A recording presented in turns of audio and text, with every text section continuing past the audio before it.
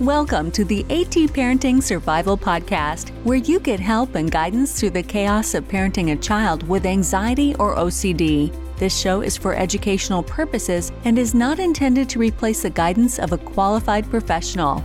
Here's your host, child therapist, Natasha Daniels. Well, hello there, and welcome to another episode of the AT Parenting Survival Podcast. Today, I'm going to bring you another story of someone's OCD struggle, their struggle to deal with their intrusive thoughts, their struggle to communicate that to other people, then their struggle with the mental health world, not identifying their issue as OCD, and then even when they knew it was OCD, the struggle to find the right treatment. It's unfortunately a journey that is not unique in the predictability of not getting the diagnosis and the struggle to find treatment providers. But I think everybody's story has its own unique essence. And I want to bring to you Ben Ellis's story today, who was brave enough to agree to come on and share his story because he realizes that there's not enough male voices out there, young male voices, helping other guys realize that it is not weak to get help, that their intrusive thoughts are common and they're not a horrible, disgusting person. And I think hearing it directly from other young men is therapeutic. So I was very excited that Ben decided to come on my show and share his story because he's very inspiring. And I hope that you find his story helpful and are able to share it with your child or your teen or your young adult so that they can know that they are not alone, because that's really the goal. Before we jump into my interview with Ben, I want to thank NoCD actually for sponsoring this episode. NoCD offers affordable, effective, convenient therapy. They're available in the US and outside of the US. And you can schedule a free 15-minute consultation to see if NoCD is a right fit for you and your child. Just go to treatmyocd.com. That's treatmyocd.com. I'll leave a link in the show notes.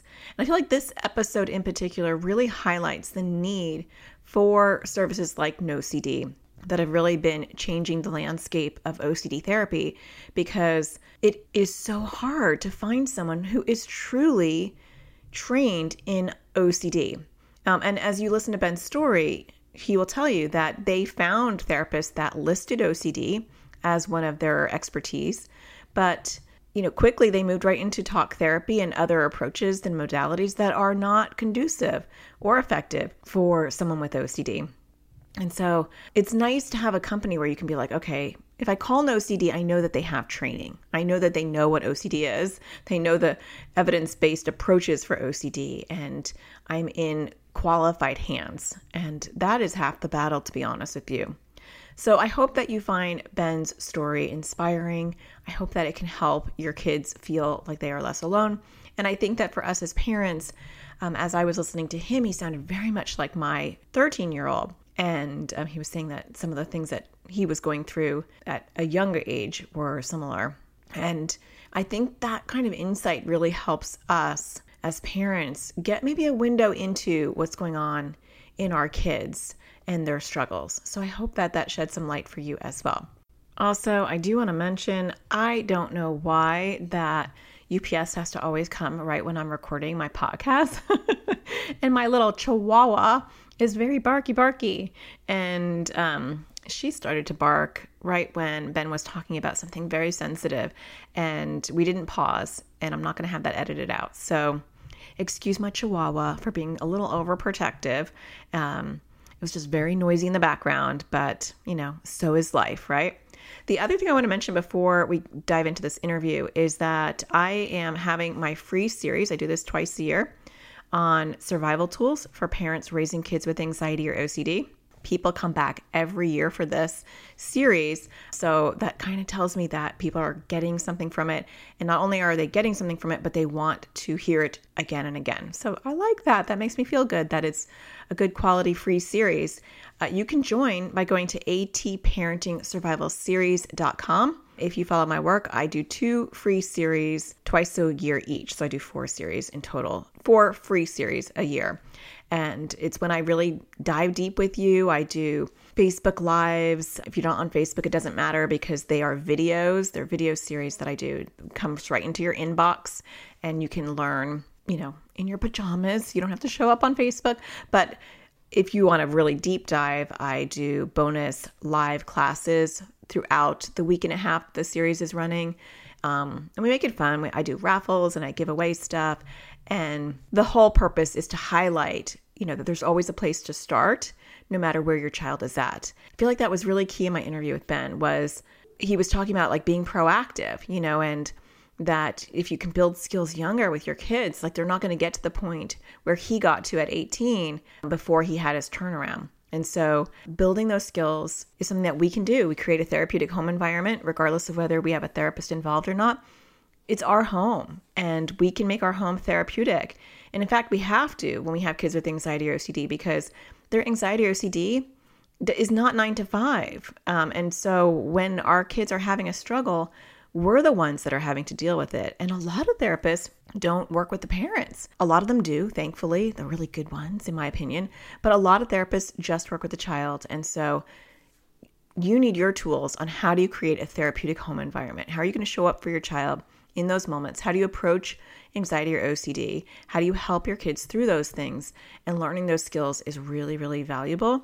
And it makes a huge difference on the child's long-term prognosis and success.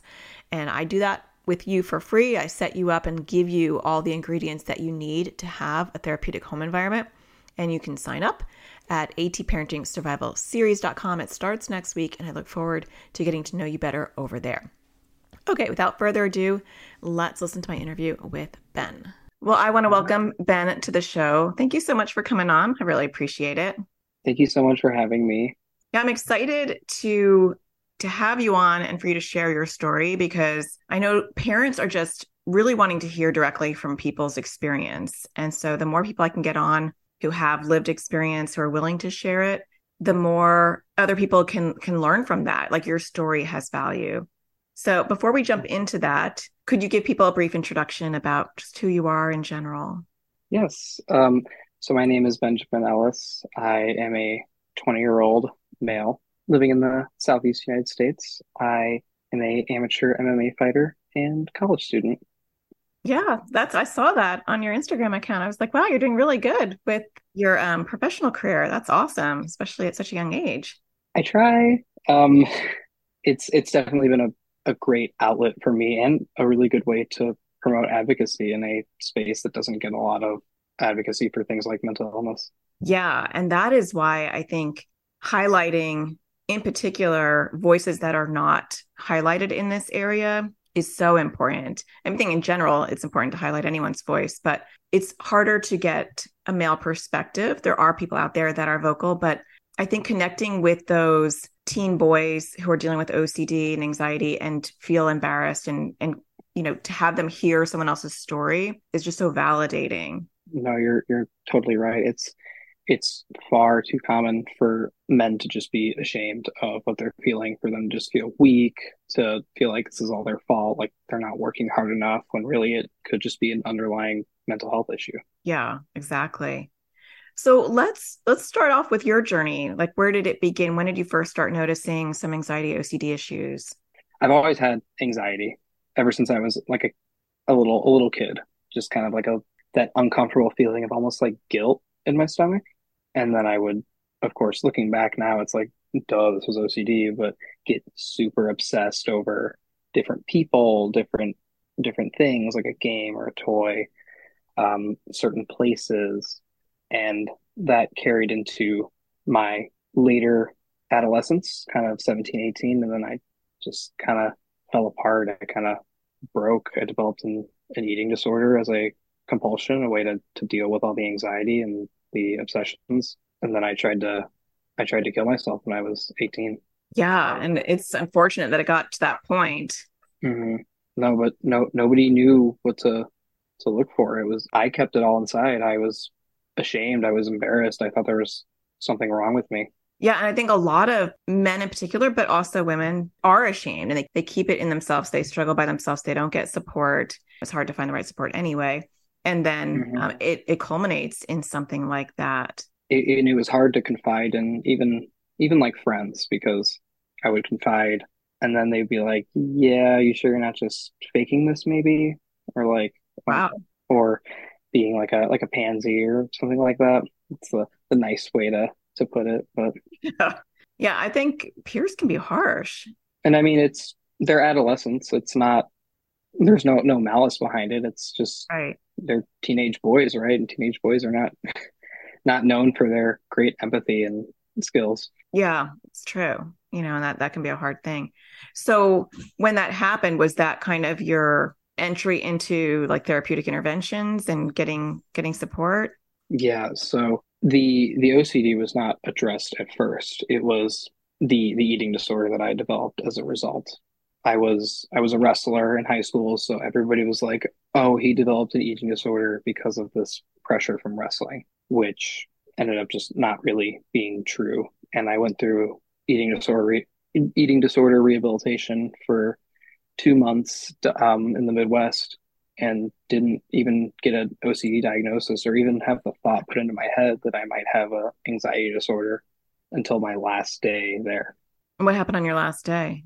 I finally was just like, I was having terrible intrusive thoughts, just very taboo um, thoughts, everything like violence, sexual obsessions, things that were really taking a toll on me because they were so against my morals. How could I have conjured up this thought in my head? It must mean I'm a bad person.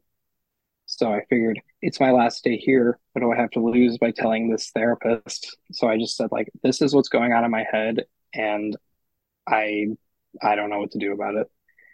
And she was like, that sounds a lot like OCD. So Thankfully, thankfully she realized yeah. that because a lot of times I would think they wouldn't even recognize OCD in those type of intrusive thoughts. Hmm.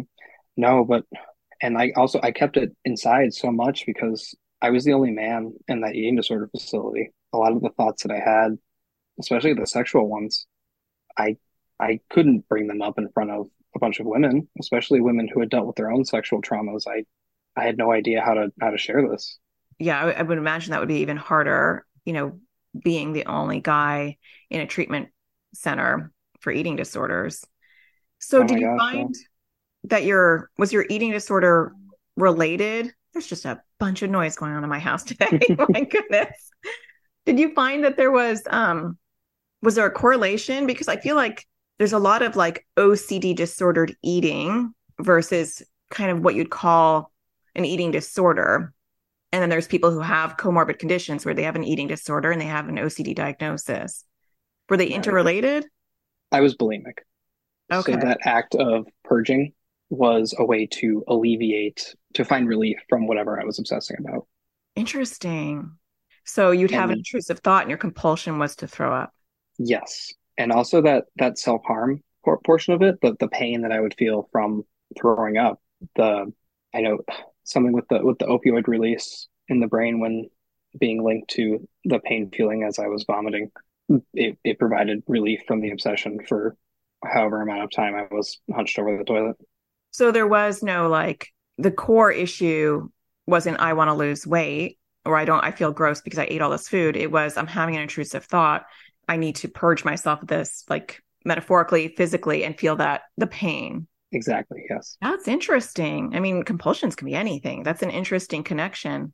It took me a long time to figure that out too, because everyone was like, "Oh, you must have problems with your weight or must have self-confidence issues," which was true, just not in the way that people thought it was. And if you're like many other people who feel like I'm not going to bring up these taboo thoughts because you're not hearing that in mainstream media that those are really common OCD intrusive thoughts. And so you wouldn't even think to divulge that because it may just feel like those are your own private thoughts. No, and there was a lot of like social media posting where it's like, "Oh, this is your subconscious. This is your deep desires of what you might want." And I just transparently was having a lot of intrusive thoughts about like sexual assault and rape. And I was like, there's no way I would ever do this to anybody. Why is it even in my head and just swirling around and ruining me? Yeah. And it's those kind of thoughts, which are actually really common um, Hmm. after puberty. A lot of sexually intrusive thoughts are common for both male and female, but I think like the assault ones or being a victim of assault, it depends on what you're bringing to that intrusive thought. But that struggle with, is this who I am? And it doesn't help with the pop culture of, your thoughts, you are your thoughts, Yeah. I mean, that has its place, but not in the What OCD. a what a very, very counterintuitive message for somebody who has OCD, right? I know it is a struggle, but those really aren't, like, my thought is those obviously aren't a person's thoughts when they have OCD. And so the first step is just getting them to recognize that those thoughts aren't your thoughts. Those are OCD thoughts. And when you value something, OCD will kind of hook into the opposite. And so it kind of snags you in that way. But I do feel Hmm. like a lot of people with moral scrupulosity and harm OCD thoughts, they can have those compulsions that are almost punitive. And Hmm. those go missed a lot because a lot of people feel like compulsions can't be self-harm or they can't be punitive. Right. Well, I mean, when I was experiencing these thoughts, I didn't even think it was a possibility that I could have had OCD. I didn't think I only knew about what everybody who doesn't know about OCD knows about it, right? That it's just, oh, you flip the light switch or you wash your hands a bunch, which uh, I had no idea. I think the goal is just to get out more stories of the the multiple flavors of OCD and the way it can show up so that people can see themselves and hear themselves in these stories and say, that's normal. That's a common OCD thought. Because if people won't share this with their clinicians or even going earlier, like their parents, which who's going to share that? That's very uncomfortable. Then they're not going to get the help that they need. And so it's like this vicious cycle of how do you destigmatize something that someone's not even verbalizing? Yeah, no, and I think if I didn't know, how could my parents have known? All they knew was this kid is struggling, losing weight, throwing up every day, like something is wrong. Did they know that you were making yourself throw up? Or do they think you were just throwing up? Yeah, well, at first they thought it was just throwing up because I uh kind of lied to them to make them think that way. It was just, oh, it's morning sickness. But eventually when you throw up 10, 12 times a day, you can't have morning sickness into 3 p.m., right? Yeah. Well, that gets really scary, and eating in general and OCD around food gets very scary. I know I have a 13-year-old son who has similar intrusive thoughts. He's got some moral scrupulosity stuff. I mean, obviously I'm not privy to everything probably that he's thinking, but Hmm. a lot of restrictive eating and some, in the history of like some self-punishment of like, I'm going to pinch myself when I have this intrusive thought. And I think Yep. people don't realize that those things can sometimes, that's a scary thing for a parent to hear because they want to believe that, those type of things can't be compulsions, but they can be. So it is important to be cognizant of that. Yeah, as the pinching thing as well. That's a very good thing for parents to look out for. When I was in third grade, I had memories of having an intrusive thought and stabbing my arms with pencils. Yeah. And I think it's important to make that clarification that, and I don't know if it was like this for you, but when it's a compulsion, it's like I'm having this intrusive thought that maybe that's sick or disgusting or is not aligned with who I want to be. And so I'm going to I can almost neutralize it. If I can do this to myself and like punish myself, then I'm neutralizing it and it will go away. I don't know if that's how it felt for you. That that's exactly how it was if I inflict some sort of physical pain on myself, I punish myself, therefore am alleviated from the burden of the intrusive thought. Yeah. Versus self-harm, where it's like I'm so sad and depressed by my thoughts, or I'm just sad and depressed by life that I want to harm myself. I mean, there's a subtle difference there, because one is like Hmm. truly a compulsion where you're not trying to, in that moment, you're not just so overwhelmed that you just want to like scratch at your skin. It's like very intentional. Hmm. Yeah, and unfortunately, it did get so bad that the lines did become blurred, Yeah. but it did start off as just a way to punish myself compulsively to alleviate the anxiety those thoughts brought up. Yeah, I don't think this is talked about that much because I know with my son it would be pinching. He'd bite his tongue. He would like curl his toes in his shoes to the point where it would hurt him. Yeah, these are all things that I did as a kid. All right, now you're making me nervous. Just kidding. No, no, you you've got the tools and the knowledge to be able to help earlier, way earlier than I did.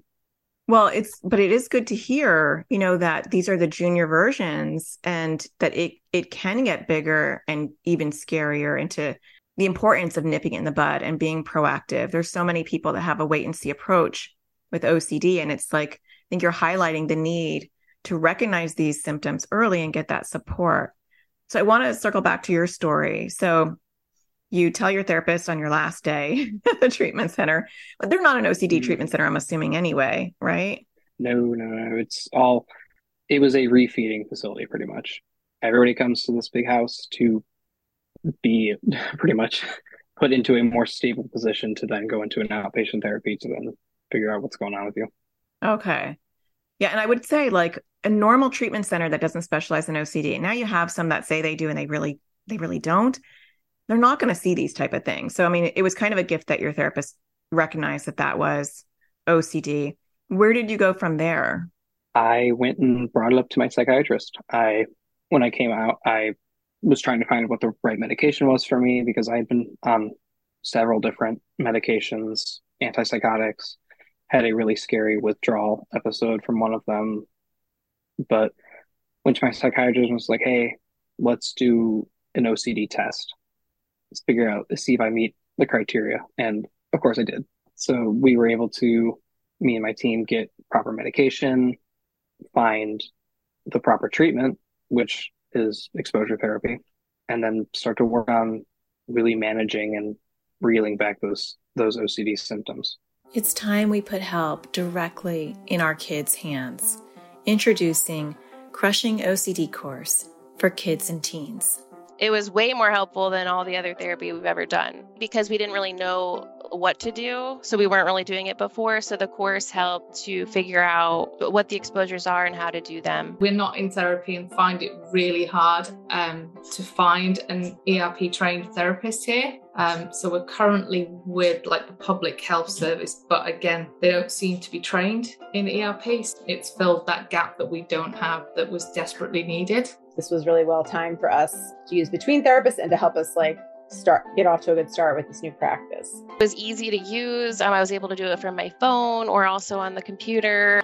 There's different ages, so there were younger kids, there were teenagers, and so that was really nice too, to have a variety of ages where it wasn't just geared towards younger kids or older kids. It was a nice variety.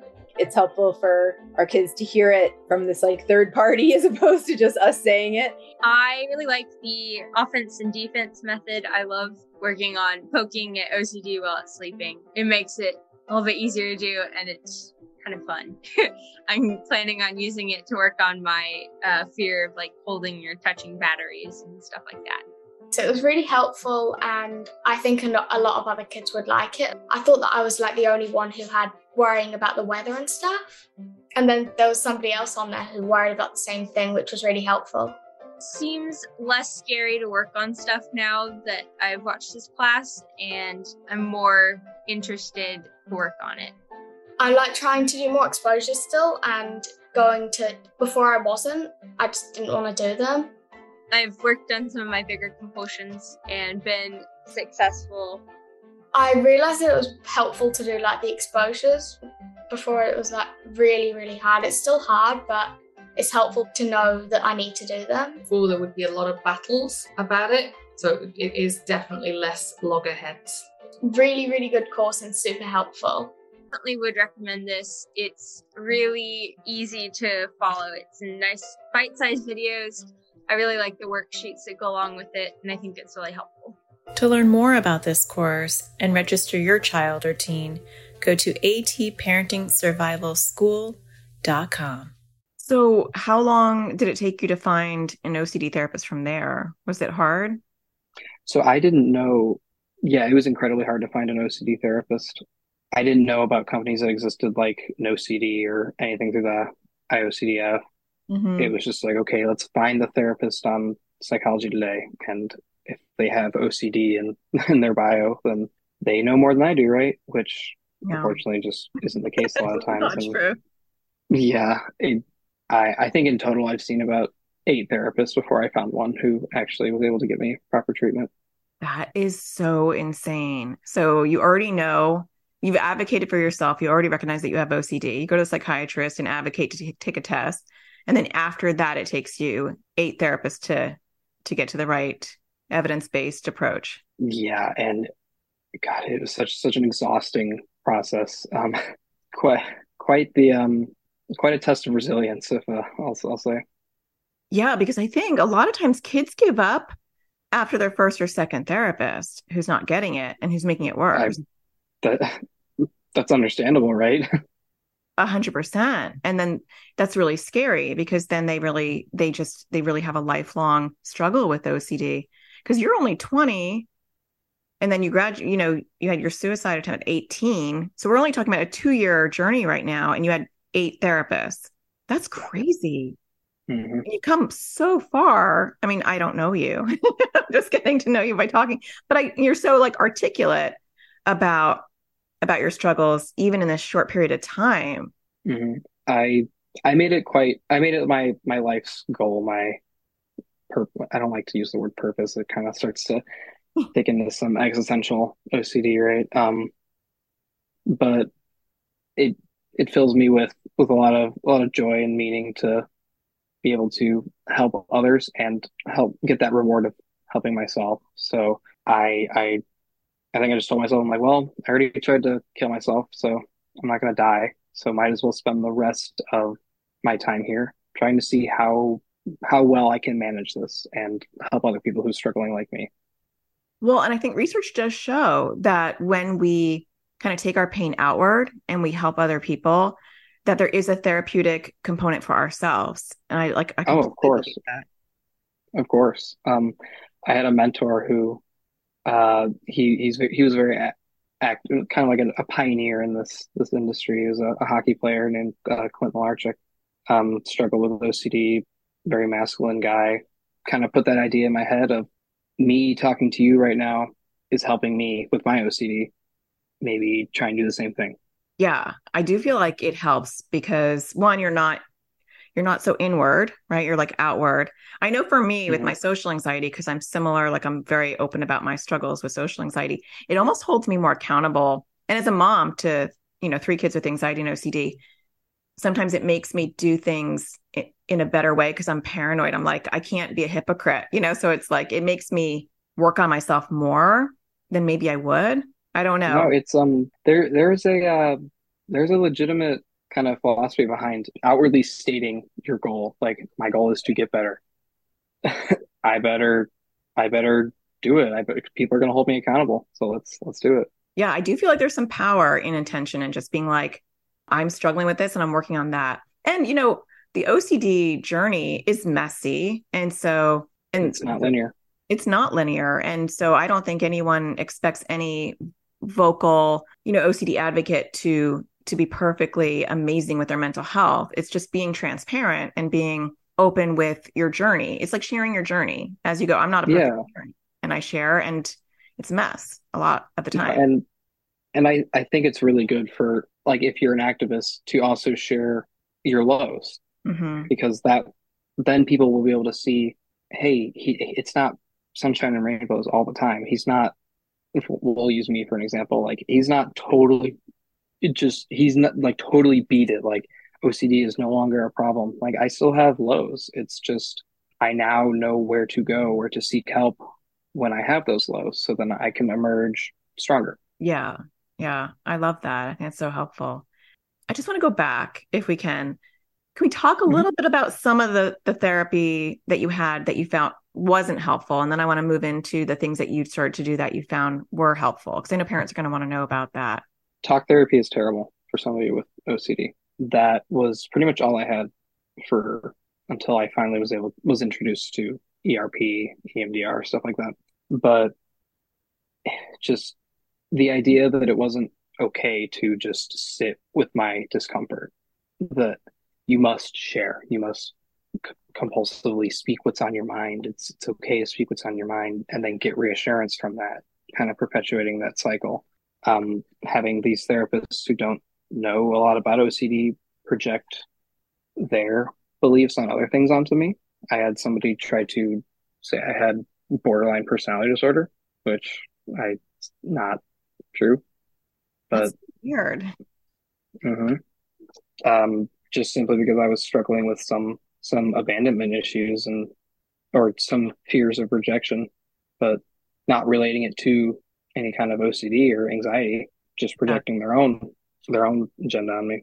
I don't think people realize how subjective mental health treatment is, which is super scary that therapists can have these subjective opinions about your clinical diagnosis and then impact you and your mental health that way, which that's why finding the right therapist is so important, because they have a lot of power, which can be scary if you're not in the right hands. Yeah. And some more that stick out to me that I think are important to share was a very common OCD symptom is questioning your sexuality. And there is a legitimate difference between actually being someone who is LGBT and somebody who isn't, but just obsessing about the what if. Right. And I was trying my best to articulate that, like, hey, if I'm straight, then why am I having these thoughts? Like, if I'm not attracted to men, then why am I obsessing over this? And they said you have a lot of ingrained homophobia. Wow. Which did not do very good for my my morals and my view of myself. Yeah, which actually could fuel, more of your OCD theme if it's coming, because you have those moral scrupulosity type of OCD themes. It's just hooking right into that. Yeah, I feel like that's the danger with a lot of OCD themes that are not known in mainstream media, and they're not known by therapists, because I think a lot of therapists just think OCD is like another manifestation of anxiety and not its separate disorder. If you have harm OCD and you don't want to kill yourself, but you're having intrusive thoughts, you could wind up on a psych ward for, all the wrong reasons. And if you have intrusive thoughts, you want to harm other people. I mean, there's just so many different rabbit holes that you can go down. Sexual orientation OCD is a huge one, because they just, the average therapist who doesn't have any OCD training would think they need to process this. It's coming from somewhere. What's the origin of this thought? Versus OCD will just give you random, like intrusive, upsetting thoughts that are not aligned with who you are, and then want you to get into them. No, and I had a lot of therapists trying to delve into like topics of like, oh, you must have been assaulted at some point in your life. Things that just never happened, but trying to make them so to make it a little bit easier for them to try and work off of, when really they just had a lack of knowledge about OCD. Yeah, that's these are really good, scary examples of why finding the right OCD therapist, or even just waiting, if things aren't critical until you find the appropriate OCD therapist. Because, and I don't, people will say to me like, Natasha, do you know someone like within my area? And they'll get mad if I like refer them to someone who's like 2 hours away or an hour away. And I'm like, do you know how amazing it is that someone an hour away from you provides OCD treatment? Like, I had people drive, when my practice was open, people would drive from California, New Mexico, Colorado for therapy because there was no OCD therapists that were available in their area. It's like people will go at great lengths to find right therapists because of what you're I drive almost an hour to see my therapist, and I would not go back to the one that was 10 minutes from my house. Yeah. Convenience is really not part of the equation when it comes to finding an OCD therapist. The convenience is finding the relief from some of these issues. Yeah. Not how far you have to drive. Yeah. And I'm sure a lot of people that you saw on their profile listed OCD as something they treated. So yeah, I think that's definitely important for parents to look out for when looking for a therapist. Is a lot of therapists will have general things that they may be covered in school, so they list on their website, I am trained in this, where that's not the case. For specifically OCD, you have to find somebody who is trained in OCD. I think out of all the issues that you'd go to see a therapist for, OCD has a very specific training. And ERP is something you have to be taught and trained in. It's not something that a therapist is just going to intuitively know. It takes a lot of work I imagine for a therapist to immediately not do the gut reaction of you're not a bad person for thinking this, not give that immediate reassurance, and rather having me stick with the discomfort. The very counterintuitive therapy. Yeah. And it does take a strong stomach to be an OCD therapist because you're not doing talk therapy. You're not trying to make someone feel better. You're trying to, I always thought of it more as like a coaching school type of session. Like I'm teaching and then I'm coaching. And that's sometimes not how we view therapy. Coaching is a great way to put it. Yeah. I mean, I feel like I coach my kids, I feel like I coach parents. I feel like I coach people in my sessions. So then you finally found, thankfully, a great therapist. Can you talk a little bit about the things that you did that helped get you to where you are right now? The big one was just learning what it means to sit with the discomfort, not stop shoving it down or diverting the discomfort that would come from a certain emotion or a certain activity or remembering a certain event in my life, and just making sure to feel it. And then if it was more of an external thing, resisting that compulsion for a little bit, writing about the resisting, how it made me feel, what are some coping techniques that I did instead of my compulsion, stuff like that. Yeah. So are you still in therapy? I am starting to lessen now, but yeah. Do you do exposures frequently, or do you just live a life where you try to like not give in to your OCD? No, I frequently do exposures. There have been some compulsions that I think I beat, and then are very easy to manage. There are some that I'm still working on. Yeah. Which is why I'm still in therapy. But once I'm able to work through those, I can go to therapy a little bit less. Yeah. I think it's just learning those life skills and learning to apply them once you get your wings and you're able to know what you're doing. Something else I was going to say to you. Oh, I know what I was going to ask, because I'm trying to think what parents would want to ask you.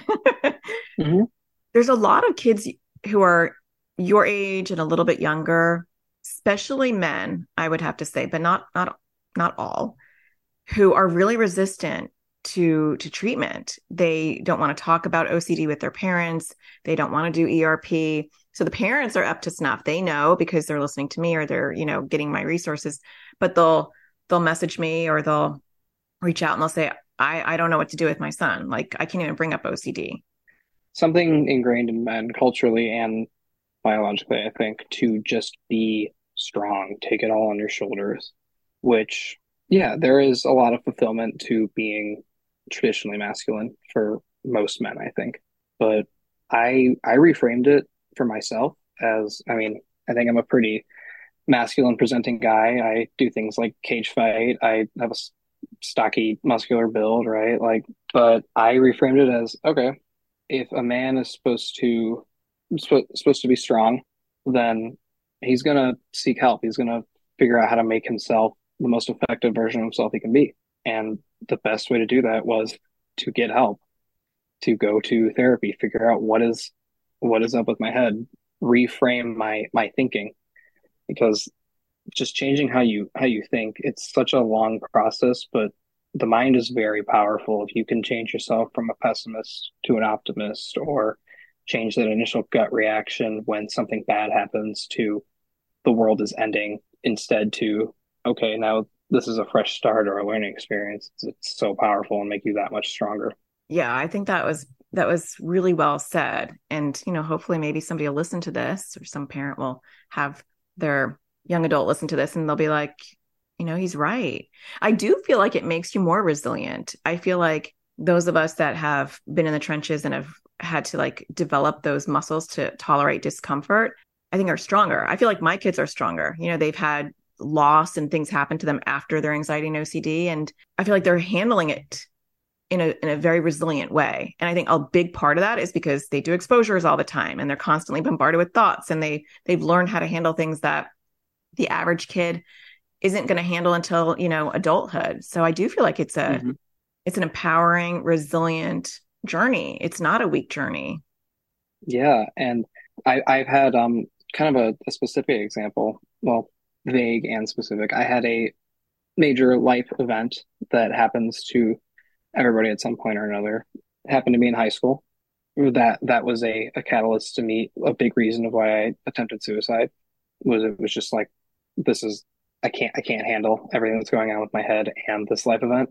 And that same life event happened a few months ago, and I haven't thought about killing myself at all because of it.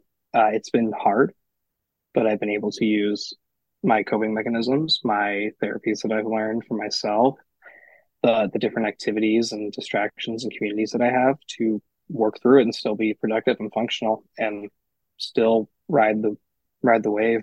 Yeah, it's a really good example because, you're carrying all this weight, all this mental stress, and then any life event was going to tip you over. And then all this support and building those muscles and, facing your fears and moving towards discomfort, you're going to hit roadblocks in life. Life happens and we have losses and big events that happen that are overwhelming. And I do feel like for a lot of us, we show up even better to those situations. Not that we want them, but you have, like you said, you have the coping mechanisms, you have the support network, you've been practicing how to handle uncomfortable things. So that's good. No, and life there are struggles in life that everybody's going to go through, like a breakup, being fired, changing schools, something of that nature. But when somebody has the tools to deal with their anxieties and OCDs and OCD and uncertainty about the future, they can better deal with those life events. Yep. So well said. Well, thank you for coming on. I really appreciate it. We'll have to have you back on in a little while, like circle back and see how you're doing. Yeah, of course. And I hope the parents watching this, I mean, I found your show through my mom. She listened because she was trying to better understand OCD. And I know a lot parents who care about their kids are going to want to see how they can help them. So I hope this is able to help some mothers or mothers and fathers with sons and daughters who might be struggling with this. Yeah, it definitely will. So I appreciate you sharing your story. Thanks so much. Thank you so much for having me on. Well, I hope that you found that helpful. I thought that was incredibly brave of Ben to come on and share his story. And I'm really enjoying capturing other people's stories. Ben and Sean recently came on and highlighting their stories so that we can learn from them. There's so much to learn from other people's stories.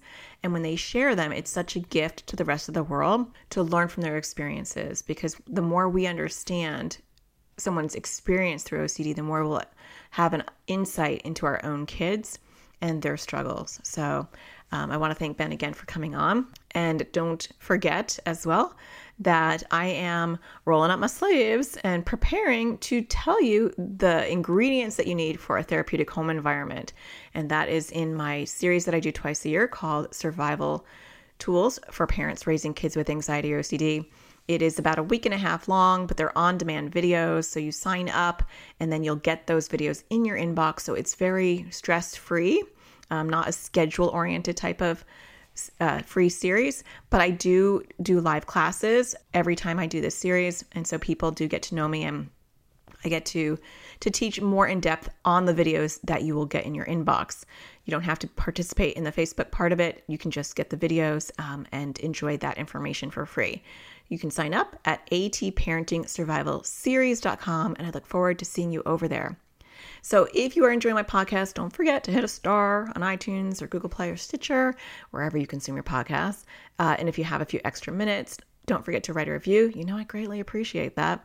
And I do hope that you find the sparkle in everything you do. And I'll talk to you again next Tuesday. Take care. Thank you for listening to the AT Parenting Survival Podcast. To get additional support raising a child with anxiety or OCD, visit Natasha's online school of on-demand classes at atparentingsurvivalschool.com.